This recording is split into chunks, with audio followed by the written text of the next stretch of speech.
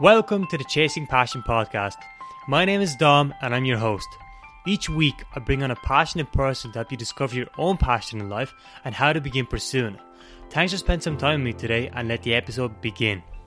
The first guest on the show is Brendan O'Dowd. Brendan has worked in the data world for decades and has invaluable experience in product management, leadership and data. Even though Brendan is a native Irishman, he has spent the bulk of his career in the US, leading teams primarily in data, and has unique and crucial insights into management and leadership. He has an MBA, a degree in economics, has done extensive training in management, along with decades of practical experience leading many different teams. Since Brendan's moved to Ireland, where he now leads a young and innovative team, he managed to drastically reduce attrition, build skills, introduce business processes and knowledge management within the team, and achieve the highest ranking employee satisfaction metric that the division has ever seen. This is all thanks to his unique way of management and principles he has used. In this episode we discuss Brendan's view on leading teams in the US versus Ireland, his process in making difficult decisions, what it's like to be a manager, what advice he would give to a college student, and along with many other things. Let's get right into the episode. Brendan, thanks for coming on the show. So I guess the first question I have for you is, what's your background? How did you get involved with what the work you do and so on? Great. Well, good morning, Dom. Thanks for having me here. Appreciate it very much. Thank you. What's my background? I guess I've got a pretty varied and checkered background. I've worked predominantly in the data world for many, many years. And for most people, many years, it means a couple of decades. So that's what's been a couple of decades. The majority of my career actually was in the air transport industry, working for organizations that are owned by the airlines, in both in the UK and in the US. And I just moved back to Ireland a little over a year ago. So I've actually never really worked in Ireland before, despite having a long career elsewhere. So most of your career was actually based in the US then? Yes. Okay. And you were obviously a manager in the US. What's kind of the biggest difference between leading teams in the US compared to Ireland? It's very different. Actually, I thought about this recently because somebody asked me the same question, and there's something fundamentally different in the United States, and it's around employment law, and it's called employment at will, which means there's no such thing as a secure job. Your job can be terminated at any point, and a person can be terminated at any point with no cause, and it's just thank you very much, we don't need you anymore, bye bye. That doesn't matter to most people in their 20s and early 30s. In your 40s, it starts to matter because you've got a mortgage and you've got a family, and you start to wonder, now that I'll be really conscious of not getting fired. You see a lot of people in their 60s panicking because all they want to do is retire, and they're hoping to make it to retirement before the safety net is pulled on them. And that matters because there is no safety net in the US either. So there is that edge of I won't say panic, but concern, and that makes people very wound up and very focused on trying to please constantly. That doesn't make people very effective. They're so worried, panicking, and being concerned. Actually, it takes away from their effectiveness. And put with that, then the average 2 weeks vacation per year that most Americans get. It's not a great environment for work-life balance. So it's only 2 weeks. Yeah. Okay. In standard. So that's a few things that make it a little bit different. Now, that describes the work environment, but not how managing teams is different. People are people, no matter where they are. So it's actually, the more I travel, and I've traveled internationally, and I've worked in several countries and had contracts and projects in South America and Asia and Europe. So it's been an interesting endeavor. In fact, I was on part of a multinational team where my boss was I was in Atlanta, Georgia. My boss was in Paris. Our head office was in Geneva, Switzerland. My team members were in London and Canada and Brazil. And you just make it work. So it's very, very interesting. But as far as the difference between teams in managing teams in the US versus Ireland, people in Ireland do tend to have a little bit more fun. And I don't mean that it's lighthearted. It means the panic isn't there. And so there's actually a focus on work and enjoying each other as a company. And the freedom is there to be able to have, if you want to call it crack, you can call it crack, but freedom is there to do that. But there's certainly the same kind of focus on output. I just think that in Ireland, maybe people are a bit happier delivering that output versus in the US, where there's that crack is replaced with panic. Interesting, yeah. And what kind of made you choose the career that you're in now? Like, did you always want to be a manager in school, or like leading people in general? No. So what kind of made you choose the career that you're in? I don't know if I did. It just kind of happened. Yeah, it's funny because it's sort of where you end up. I remember once a manager I had was in the US, was a great guy. He had a PhD, and he came to me one day and said, "Brandon, he said I really respect what you do." He said, "You're a natural leader," and I took it as an insult. I'm like, "What do you mean?" And he said, "You really care about people." I'm like, "No, I don't care about people. I don't even like people." And he said, "That's not true." He said, "Everything you do is centered around other people doing better, and other people being happier, and other people doing a better job, and people actually work better when you're around because you enable that." Yeah. And so it took me a long time to accept. Oh, I think he's kind of get it. Actually, it took me about 10 years to understand what that really meant.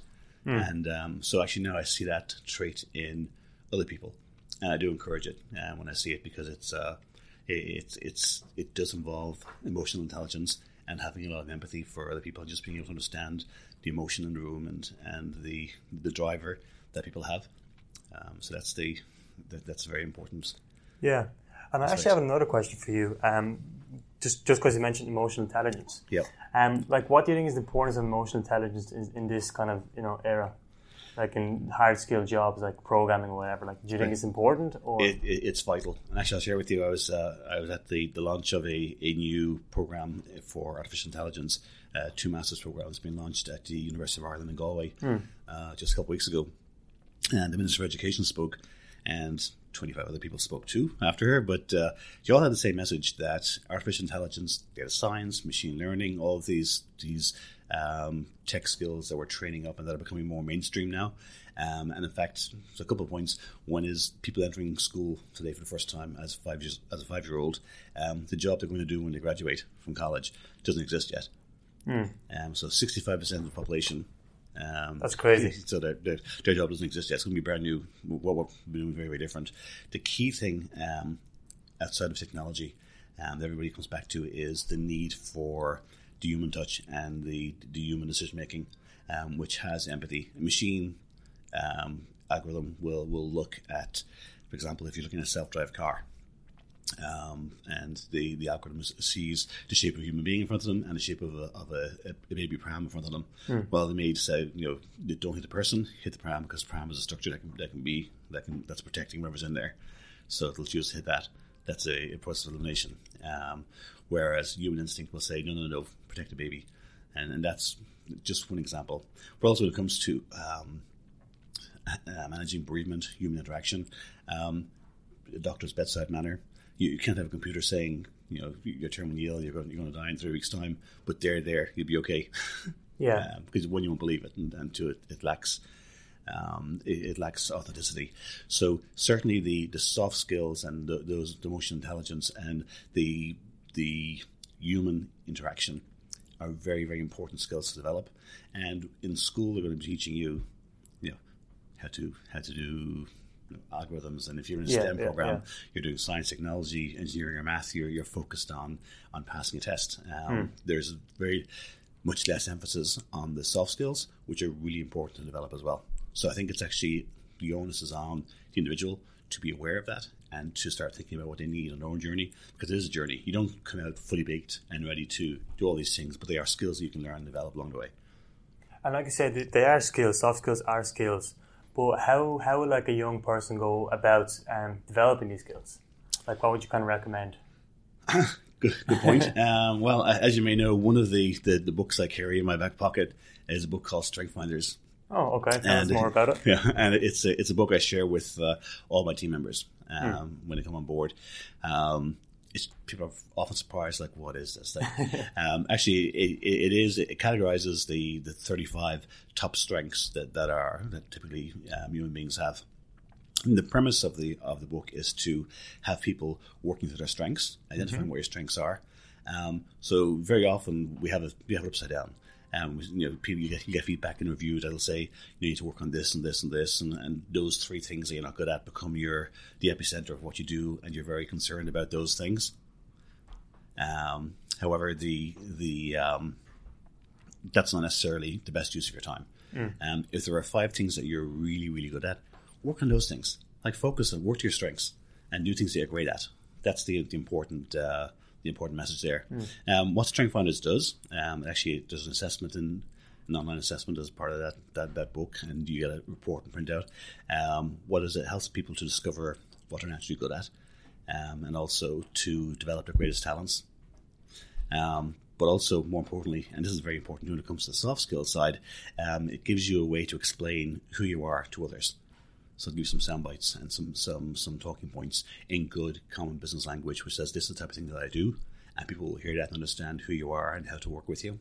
And it's also proven ways to improve your performance. So it actually, for a quick hit, that one book is a really valuable way to get started on the path of discovering who you are, how you work, and what your difference is. Yeah, no, absolutely. I think like self-awareness and just discovering like what you're actually good at is super important. Yep. Because like if you're playing with your weaknesses, you're never going to be as good as a person who's actually very good at, naturally good at the thing you do. Like for yourself, you're naturally good at leading people, which I think, the Strength Finder book is very useful for that. And the other question I have for you is, what is the definition of a good manager, in your opinion? That's a really tough question. When I meet one, I'll tell you. Actually, I've been lucky. I've had some really good managers. I've had some bad managers. So I know what good is to me and what bad is to me. And it's probably different things to different people. Fundamentally, the key skill, or the key thing I want from a manager is somebody that has my back. So I know I'm supported. And if I make a mistake, that the mistake is supported and seen as a learning process, because we're going to make lots of mistakes. I am where I am now in my career, and I'm going to make many, many more mistakes. And I hope when I do that, my manager will say, okay, at least you're trying. It's like when you learn to ski. People will say, how many times have you fallen down? Because the more you fall down, the better you're getting. If you're not falling down, you're not trying. No, absolutely. So we have to change our dialogue around what failure is, and see that as a stepping stone in learning. You just can't keep failing, even though we're always learning. So at some point you will stand up and be competent in that skill set. So certainly a manager that has your back is very, very important. Somebody who actually takes time to talk and think about who you are and where you're going and what your goals are and support your goals. I think the onus is on us as individuals to manage our own careers. And 100 years ago, you came out of college, got a job, and you were set for life. Whether you joined a bank or you joined an insurance company or wherever you went, or an engineering firm or wherever you went, that set you up for life. That's not the case anymore. We now manage our own careers, and so with that in mind, if you are self-aware, if you know what your emotional development journey is like, what your skill set development journey is like, and if you have a manager who will support you and give you opportunities to demonstrate those things and to practice, that's key. So that's what you look for. Conversely, for me, if you're going to ask me what a bad manager is, next, what's the definition of a bad manager? I'm sure I've been one myself sometimes too, because we all live and learn. For me, micromanagement is a death knell. I have to run if that's the environment that I'm in, because I need to have freedom to explore, develop, stand up by myself, and be supported in doing that. And if somebody is providing step-by-step oversight, then I've got a problem with that. That's not to say that when we're in a learning environment and I'm learning a new skill, new task myself, then I will need some guidance, and that's very different than micromanagement. Okay, and you've obviously worked as a manager, people leader for a long time now. What's kind of the biggest thing that you like about it? Like, what do you enjoy the most about your job? Well, I enjoy most of my job. That's very easy. Seriously, for me, it's the people. Yeah, and it took me a long time to come to that, because it is the work that we do. The work has to be meaningful, and there's a difference between when you're starting out your career, the type of work you're doing isn't really as important as the experience that you're gaining. So it doesn't matter whether you're working in whatever environment you're working in, as long as you're getting experience that's building your skill set and leading you towards something and fulfilling your path and checking off boxes, that's fine. But when you've checked off lots of those boxes, very soon into your 30s and definitely into your 40s, and I know it seems a long time away for most people, but the reality is you're going to be in your 30s, you're going to be in your 40s, and one day you're going to be 60. Yeah. And if you're lucky, you're going to retire. And when you do retire, you look back and think, what kind of life and career did I have? How many careers did I have? I think the average person will probably have 5 or 6 different types of careers in their lifetime, in very, very different things. But I'm using my frame of software to start with. I start with that one. Yeah. Yeah, thanks for that. And actually, there's obviously parts of your job that you don't necessarily enjoy. So, like, what are the parts that you don't enjoy about your job? So people. People again. No, managing people is hard because you have to do the right thing for everybody. And it's easy to manage enthusiastic, upbeat, positive, sharp people who want to get things done. They're easy people to work with. But that's only 10% of the population. The other 90% have to be managed as well. And you've got to manage them equally, fairly, and give them opportunities and find opportunities. And that can be, if you're of a mindset where you're racing ahead, you want to get things done. And I'm of a mindset where I want to get things done. Yeah. so it's if people aren't moving at the same pace, I have to step back and take a deep breath and count to 10 and go, okay, and this isn't about me. This is about them. So there's an aspect of management which isn't talked about very often here in Ireland, but it is in the US. But I think it may start to creep in, and it's the concept of servant leadership. Okay, what's that about? So it's when your job as a manager or as a leader, it's not to check boxes and crack a whip. Your job is to actually serve that person that you're managing, and so you have to step back and say, what's that person need? Where are they on their journey? Do they need training? Do they need development? Do they need opportunities? Do they need to be paired with somebody? Where's their skill set? Are their skills high enough? Is their will high enough? Are they engaged? Are they in the right job? So and stepping back and looking at it holistically and looking at it from the perspective of the other person. And that's where emotional intelligence comes into play as well. So it's you have to have a lot of empathy to be able to do that. But that can be the hard part of managing because it's a lot of work. Again, it's easy to work with the whiz kids. Yeah. It's not so easy to have to, of course, put up in the same level of energy and opportunity for everybody else as well. But you have to do what you have to do because if you believe your role as a manager or a leader is to take care of everybody, then that's your job. Yeah. No, absolutely. And as part of your job, you obviously have to make difficult decisions. So what's kind of your decision process? Like, how do you make decisions in your head when you're trying to make a difficult decision? It's funny. I've got 2 ways of making decisions, and one is a split decision, okay, where I almost don't think about it. But it's only because over the years I've developed a logical binary process for yes, no, yes, no, yes, no, and I kind of, the moment the question is asked, I can see the answer at the end of it. So I can go that path, and it's very easy. Or I can take weeks and get bent on the axle and upset and ponder and consider it and end up in the same place anyhow. So ultimately, I tend to end up in the same place, whether it's a snap decision or a long drawn out process. But there are some things that are fundamental that I don't want to. I can give enough insight into decision making process when I answer that way, but we have to look at we work for an organization. What's the organization need? The need of the organization does come first. The need of the person also comes first. Kind of comes behind the need of the organization because we're here to work. It's not a social club, but the personal factor comes in second. And so, what does the person need? And then somewhere down the line, it's what do I need out of this? Really, it's evaluating the business outcome and the person involved in that, and considering what the impact of a decision will have on that person. And so you can see very often people make decisions that can upset other people, and so obviously you don't want that. Yeah. No, and the common response is, well, it's just business, get on with it. Yeah. We have to make a business decision.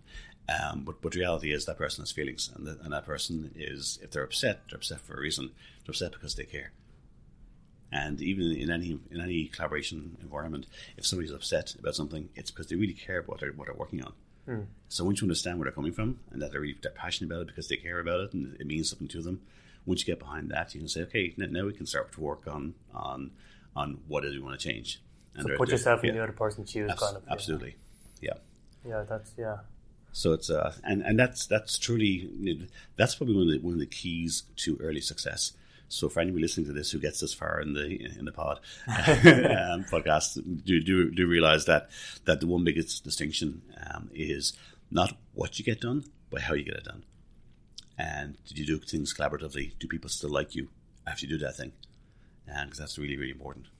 And that's the difference between those who'll be successful long term versus those who will just rotate into the next thing they're doing. Yeah, absolutely. And in order to succeed as a manager or people leader in general, what is a single skill that you think is the most important? There isn't a single skill. There really isn't. It's a whole toolbox. Combination, yeah. And it's just not a single skill. But you have to start building a toolbox early. One of the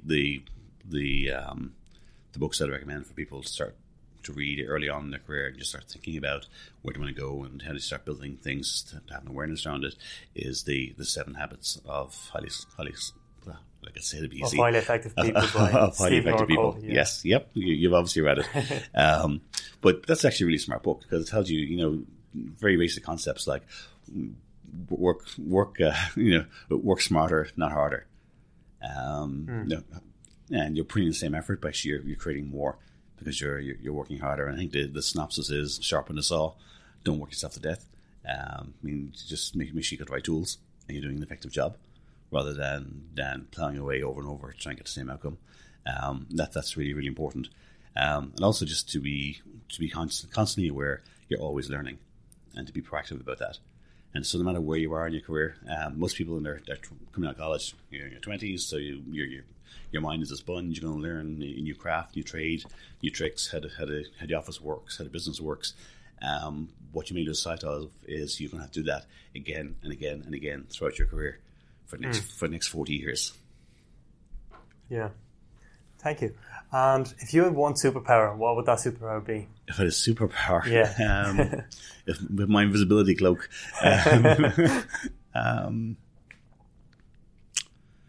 That's interesting. That's very interesting. A superpower. It may be invisibility, it may be laser eyes, whatever you think is cool. Flying, maybe. If I had one superpower, and it's a superpower that's actually attainable and learnable, if that's a word, it would be to understand what people are really saying when they're saying it. Okay. Because when people say something, the words they say are only 10% of the message. How they say it, their intonation, their emotional state, their body language, all of the cues are really just clues to what they really mean. And depending on the relationship you're in, whether you're talking to a manager or a senior leader or somebody who has very little time to communicate with you, so you may just get some bites of information. Boom, boom, boom. Like, what does that mean? So how do I interpret that? So you have to use all of your superhuman strengths and powers of deduction to really interpret what the thing meant, because it wasn't just the words. It was a whole lot more than that. And that sort of leads into the emotional intelligence and the intellectual capability, and your knowledge of the organization and how people really are, but understanding first and foremost how people really are and what they're really saying and what they're not saying. Yeah. No, yeah, that's super important. Yeah, that's an interesting answer. I was expecting flying or whatever. Interesting question, flying. And you obviously seem to read a lot of books and so on. So is there any seminars or workshops or books even that you would recommend to young people? So there's going to be different things you do in your career, and you'll need different things at different stages. Yeah. So I'd say definitely start out with being aware and read a book, 7 Habits of Highly Effective People. Do buy yourself a copy of Strength Finders. It's €17 at Easton's. It's cheap enough. Everything's available online these days. And there is one more book that I would recommend that's really, really powerful. And it's called The First 90 Days. And that's actually a book that describes what your first 3 months in your role is going to be like. So usually when you join an organization, you're on probation for 6 months. It's really important to learn, acclimate, and actually deliver something and show some value in the first 90 days. It's harder to do when you're straight out of college because you really haven't worked in an environment before, but you've probably done an internship. But no matter what you do, it's important to know that the clock is ticking and that you've got to show value to the organization within 90 days. So if you read that book, you'll actually see you have a roadmap of your own. You say, okay, here's what I need to do. This will help me, and that helps you to be proactive as a new employee and show value early on. And that sort of thing will help to demonstrate and distinguish you between other people who are just starting and waiting to see what happens versus a go-getter that wants to progress and keep moving. And what are you currently most excited about? What I'm most excited about? Well, we've got a new opportunity in my current role we're integrating into a new part of the organization. Okay. And I'm very excited about that because it gets us closer to the strategy for the division, and it makes our work even more meaningful. I mentioned earlier that it's very important.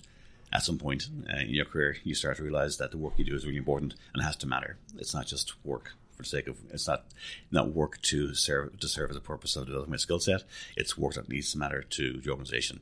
And in this case, we're getting closer to the strategy and what the organization needs, and the things that we're going to be supporting decisions that really change the Magntus business. So that's kind of exciting to be able to step into that role and have a greater impact and bring more value in that space. Okay. And I have another question for you. What is a failure or failures that has set you up for success? What is a failure that set me up for success? Yeah. Because I feel like we all fail at something, but it kind of leads you to success afterwards. Yeah, wow, you got some good questions.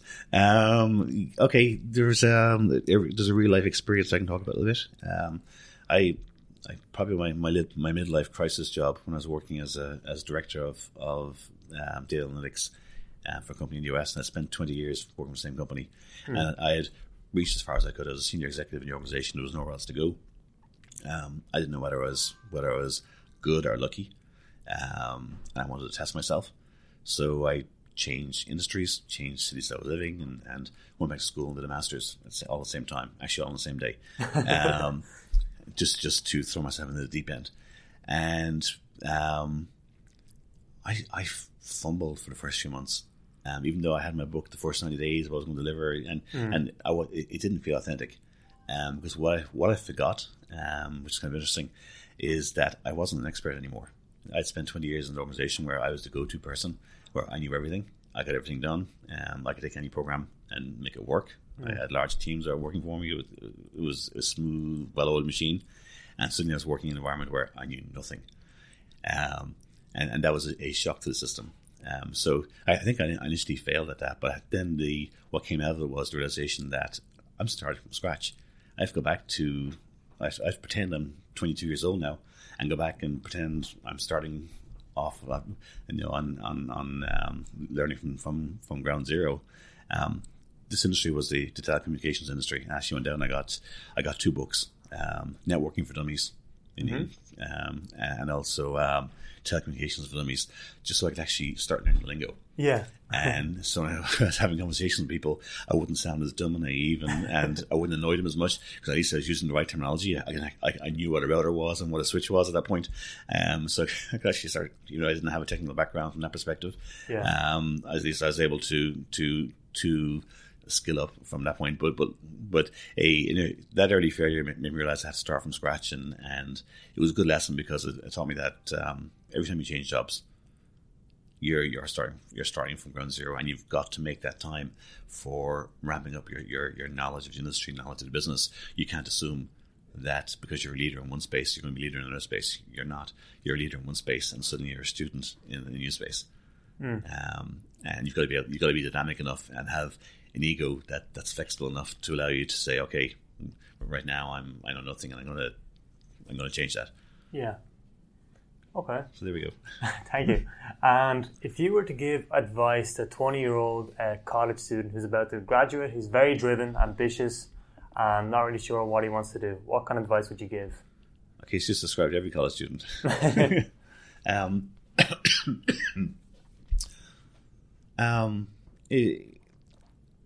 It's interesting that I used to have a mantra so I'll share an old story with you. First of all, I graduated from college in my undergrad when I was much older as a mature student. I didn't go to college in Ireland. I didn't go early in my career, and it didn't prevent me from moving forward in my career. I actually had a really good career. I kept on getting promoted despite it. But it did hold me back, and it became my Achilles heel because I felt like I couldn't leave the organization I worked in because only they knew how good I was, and my CV, well, degree didn't show any capabilities that most recruiters are looking for. Mm-hmm. Even though I had titles, experience, and it just doesn't matter. No degree, you're not getting a job in certain, certainly in technology. That's for sure. So when I did go back to college, after stumbling for years, taking classes, while I was working 2 jobs, so that's not. At one point I had 3 jobs in the US because the American dream is work hard, not work smart, but work really hard and then pay your bills. I did work really hard, and I took classes in it. But when you're starting off trying to do it that way, school comes last, and it just did for a long, long time. Until I finally decided, when I was at the busiest in my career, that I'm going to get my head around this and I'm just going to do it. And I carved out time, and I did. And I went back to university in Washington DC at night, and I ended up actually graduating first in class. And I was a student of the year, even though I was married, had kids, I was raising a family, cooking dinners as well as getting all this stuff done and leading teams of 20, 25 people. It was at a point when I just decided to make it a priority and get it done. So the mantra that came out of that, I came across a quote of Henry Ford, who was the person who created the conveyor belt cars. So the first cars were off conveyor belt were Henry Ford's cars, and his mantra was: if there's a thing you think you can do, or a thing you think you cannot do, you're right. And that sounds very simple, but it's actually really, if you think about it, it's about self-empowerment. And if you give yourself permission to do something, you just get it done. So my advice would be, think about what you want to do, and the only person in the way of you getting that thing is yourself. Yeah. It's not what society says. It's not what your college professors might say. It's not the grades you got in coming out of college. It's not the particular course you're in. It's something that you want to do. Set about doing it. Make a plan and go for it, and be relentless. Yeah. Okay. And by the way, having any plan is better than no plan. The worst thing is not having a plan. And I know it can be very confusing time. Coming out of college, you think, what am I going to do? I just want a job. I have to pay rent. I have to support myself. I want to start my career. Start something. Even draw a tentative plan and say, it's okay to change paths. You're going to have 6 or 7 careers in your lifetime. So don't think you're stuck with one thing. But there's nothing worse than following somebody else's plan. Because if you're not planning and following a path, then you're just on somebody else's journey. And somebody else has all the power and not you. So you need to be self-empowered. And you can make decisions. You can get so far down the path and then change directions. That's fine. But go on some path. I was just going to say, because it's very difficult to know what you want to do, and maybe you want to you do this project, and you don't necessarily know what you want to do. Yep. So like you said, you're probably best just pick one and then just do it, and then you can always move to another career, because like you said, you have 5-6 careers throughout your lifetime. So and also bear in mind that most managers are people looking at how you work. Yeah. They don't know who you are. You haven't got a full career of experiences and success to point to. You can't say I built this, I did that. You can talk about college projects, yes, but so building something, anything, and pointing and saying this was my success. You want to build up those success stories. Actually, I can't remember this guy's name, but there's an Australian motivational speaker, And he was speaking one time on a podcast, and he said, you should really be micro ambitious. Forget about trying to go to the moon, or you want to be CEO of an organization, or you want to be whatever grand thing. He said, be micro ambitious. Gain one small thing incrementally, and then gain one more thing after that, and keep building upon it. He says that's success. So a positive small step in the right direction, done 1,000 times, will get you much, much farther than shooting for the moon and not making it at all. No, absolutely. And it also builds momentum. Yeah, absolutely. As you can imagine, the more momentum you have, the closer you're going to go to your goals, and the better you feel about yourself. Yeah. Well, it's funny you mentioned momentum, because now I'm going to have to give you my other quote. We love quotes. Well, some are really, really good. So this one I think actually came from, of all people, I think it came from multiple people, but it became famous because Margaret Thatcher said it. And not that I'm a fan of Margaret Thatcher at all, but certainly her. One has to respect the fact that she was the first female leader of a party and a country where women didn't exist before. So I'll stop and pay attention to how she did that. But the quote she is credited with is this, and it's, "Watch your thoughts, they become words. Watch your words, they become deeds. Watch your deeds, they become habits. And watch your habits, they become character. And character is everything." And so with that, I would say that the what's really important is to decide to have a positive outlook and mentality. And those thoughts that you're thinking, they do matter, because it does ultimately define who you become and what your character turns into. So focus on positive aspects and find things that are good, and try to see the good aspect of things, because yes, there's a lot of crap out there. There's a lot of reasons to say I give up. It's all a mess. But it's not all a mess. There's some good stuff out there too. And if you look for that stuff and focus on that, that will really help you to keep moving forward in a very positive way. It's important. No, yeah, that's amazing. Do you have any unusual habits? Oh my God. Dom with the questions. Dom with the questions. I guess one would be stress relief. For me, it's actually baking bread. Baking bread? Yeah. Okay. When I was 8 years old, my grandmother taught me how to make Irish soda bread. And it was a very unusual habit to have in the US, because making Irish soda bread in the US wasn't very, feel like, what's that? What's homemade bread? But for me, it's stress relief, because I get to pound the dough. And so by the time the bread is baked, all the stress is gone. I've worked it all out of my system. It's good. So it's funny, just a couple weeks ago, I made bread and scones and something else. My wife walked into the kitchen and said, "Oh dear God, what's going on? Are you having a bad day?" Like, not anymore. I'm good now. I'm baking bread. Yeah, I'm making bread. I made scones. The problem is then I eat them. And that's a different problem. Knowing everything that you know now, what kind of advice would you give to your 20-year-old self? My 20-year-old self. Mm-hmm. Interesting. Okay. God, if that were really possible, wouldn't that be great? To have 20/20 vision and to go back and say, "Hey, get it together and stop panicking." I guess I was a 20-year-old. I was full of angst and misdirection and not knowing which way to go and what path to be on, and just total bewilderment. And I was that age in a time when there weren't many opportunities. There weren't the same number of options. When I left school in Dublin 100 years ago, one person in 97 went to college in my graduating year. That was the environment at the time. It was very, very tough. So the options are how I live, what kind of job will I have, how do I get from step one to step two? What is step two?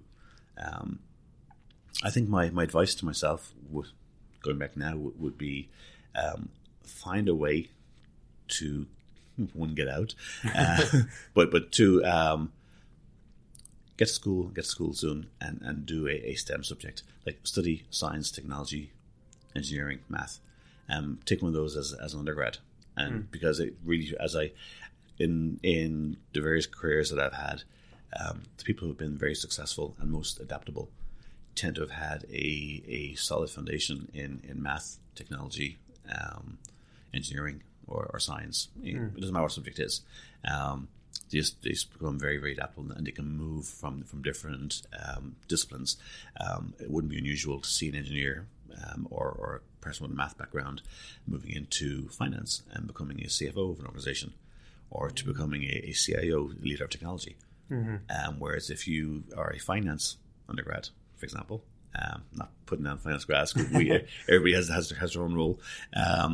You're sort of on that track for finance, accounting, or the business track of operations.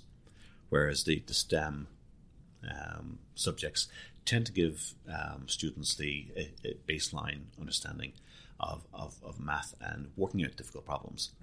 And those skills then create lateral thinking processes where later on in your career, whether you're managing people, you could be managing HR, it doesn't matter where you are, but you've still had a core underlying training and mindset that has figured out really difficult things to figure out.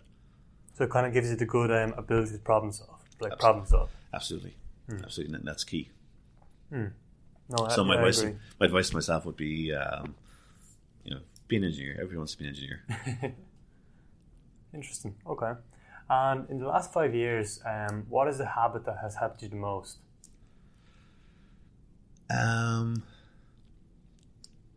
So self-awareness.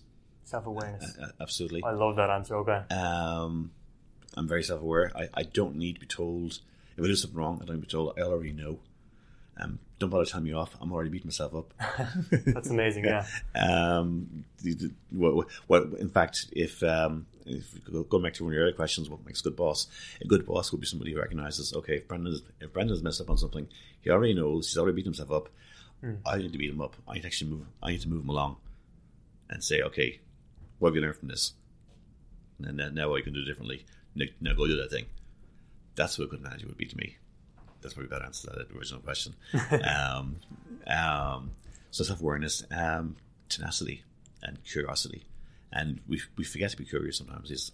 Sometimes I forget to be about being curious how things work. Your mind is a sponge. You can take it all in. Problem is there's so much stuff to keep remembering.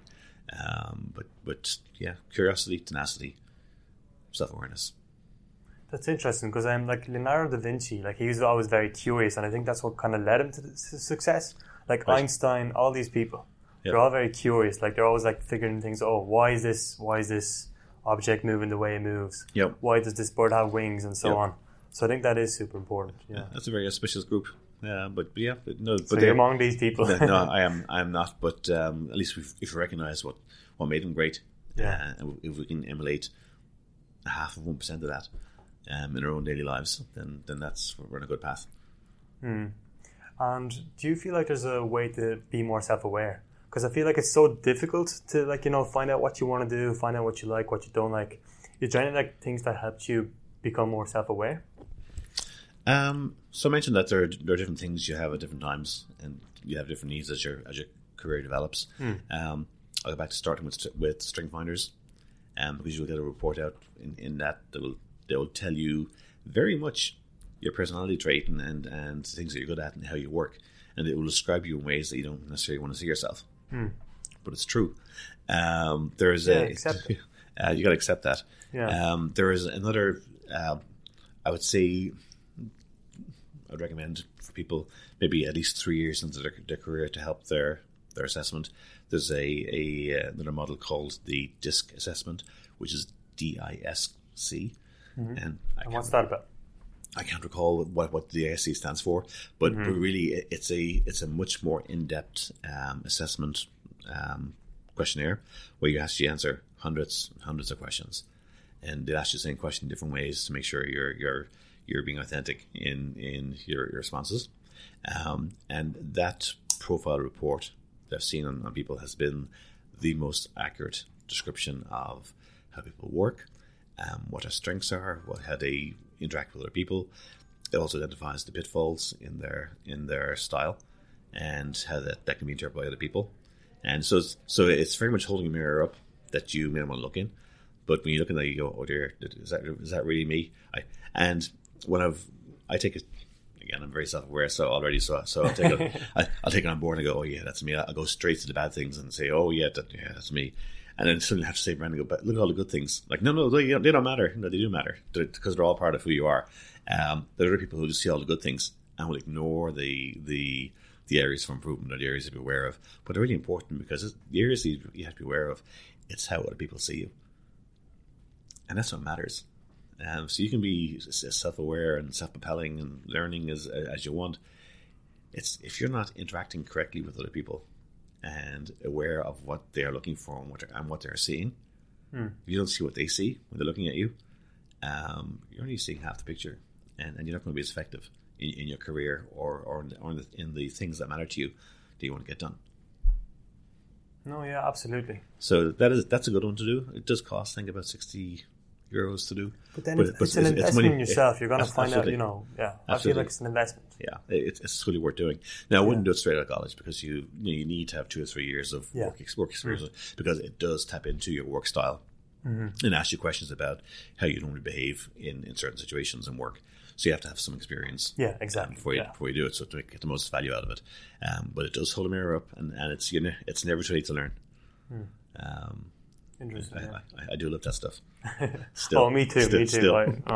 I'm obsessed with that stuff. And the other question I have is, if you could display a single message, and this would be displayed on a billboard, so millions and billions of people could see it, what would that message be? It may be a quote, some sort of advice that you found I think I've given you a couple of quotes there already. But it'd have to be around positivity, because that's the further I get into my career and the more I see what stumbles a lot of people. People get trapped in negative thoughts, and I'll go back to Margaret Thatcher's thought. If you start having negative thoughts that start impacting your deeds and your habits, suddenly that becomes your character, and you're a good person that's suddenly doing bad things. So maybe just be positive would be my shining. Be positive. Yeah, I like that. Okay. Yeah, Brendan, thanks so much for coming on the show. I think we'll wrap it up now. Really enjoyed the conversation, and thanks again for coming on. Very good. Enjoyed being here too. Thank you very much. You had some hard-hitting questions. Thanks for that. Oh, and actually, where can people reach out to you? Are you on social media, LinkedIn? Oh, not at all. I'm invisible. Okay. That's my superpower. Okay. No. Actually, I use LinkedIn a lot, and it's a great tool for networking and for giving people advice on careers. And there's lots of attributes with LinkedIn: job hunting, networking, career advice. People use it for sales channels, and I hate that. But that's part of the price of having free access to a free tool. So my LinkedIn profile is Brendan O'Dowd, BrendanOdwd. I don't know what the dot is there, but you'll find me. I'm in Dublin. I think I'm the only one.